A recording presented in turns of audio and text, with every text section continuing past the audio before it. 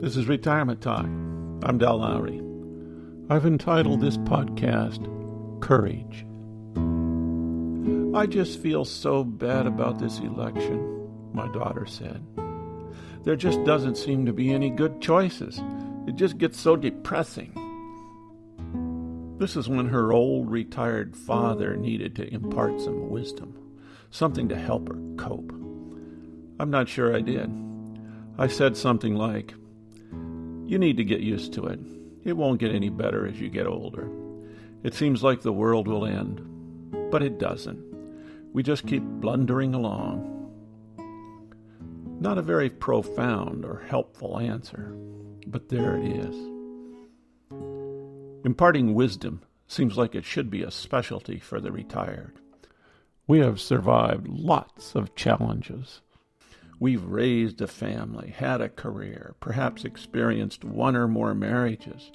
We've survived organized educational institutions, and if we are lucky, paid off our creditors.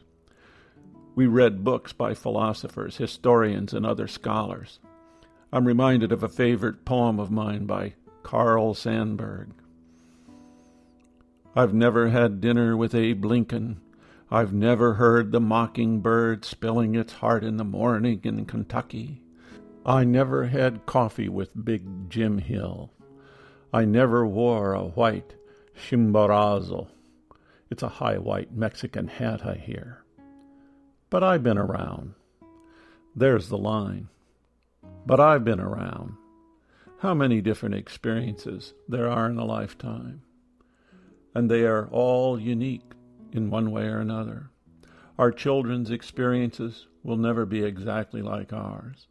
What worked for us may work for them, and then again, it might not. All the things we learn from books, parents, and teachers may certainly help us.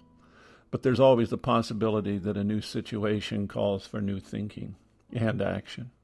I know that in the area of politics, my youth found me condemning the older generations and firmly believing that my generation would not make such a mess of things. When Kennedy said the torch had been passed, I really believed him. I knew that politically the world was about to get a lot better. I'm not sure it has. One thing about age, though, it gives us a bit of perspective from which to gauge the political progress in the world. I know that in 1960, the nuclear threat seemed much greater than today. So that's progress. Racial integration was yet to be commonly accepted as correct and necessary. It's hard to believe we would ever go back concerning civil rights. Women's rights were vastly different from today. No woman would want to live under the sexist conditions of 50 years ago, and the environment was yet to be considered a problem. Even the words environment and ecology were rarely used. Both of these issues have come a long way. We've made some gains. Of course, none of these issues have been resolved, but they have been improved upon. I could tell my daughter that though progress is slow, it does happen. I suppose I have imparted that bit of wisdom to her over the years. At least I hope so. I can vividly recall certain elections when I thought the end of the world was guaranteed if certain people were elected to office. Those people were elected way too often, but the world didn't end. It just kept grinding along. Changes were made, some bad, some good, but somehow we managed. When everything politically goes wrong, I often find myself thinking about the horrors of World War II, genocide and massive human rights abuses. Amnesty International tells the story of a woman who was thrown in prison in Italy.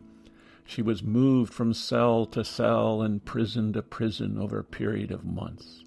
She was kept in isolation and never knew where she was or if anyone knew she was still alive. All seemed hopeless. Then on Christmas Eve, through the slot in the door, a small matchbox was dropped. She opened it and found the word courage, scrawled on a small piece of paper. That note, that word, that contact gave her hope. She survived, knowing that somewhere, someone cared. That's the word I need to remember around election time. It's not easy, but it is necessary.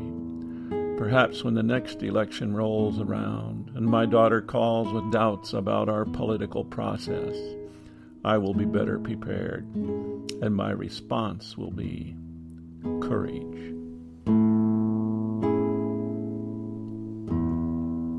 This is Retirement Talk, with something to think about. If you have any questions, comments, or suggestions, contact Del at retirementtalk.org.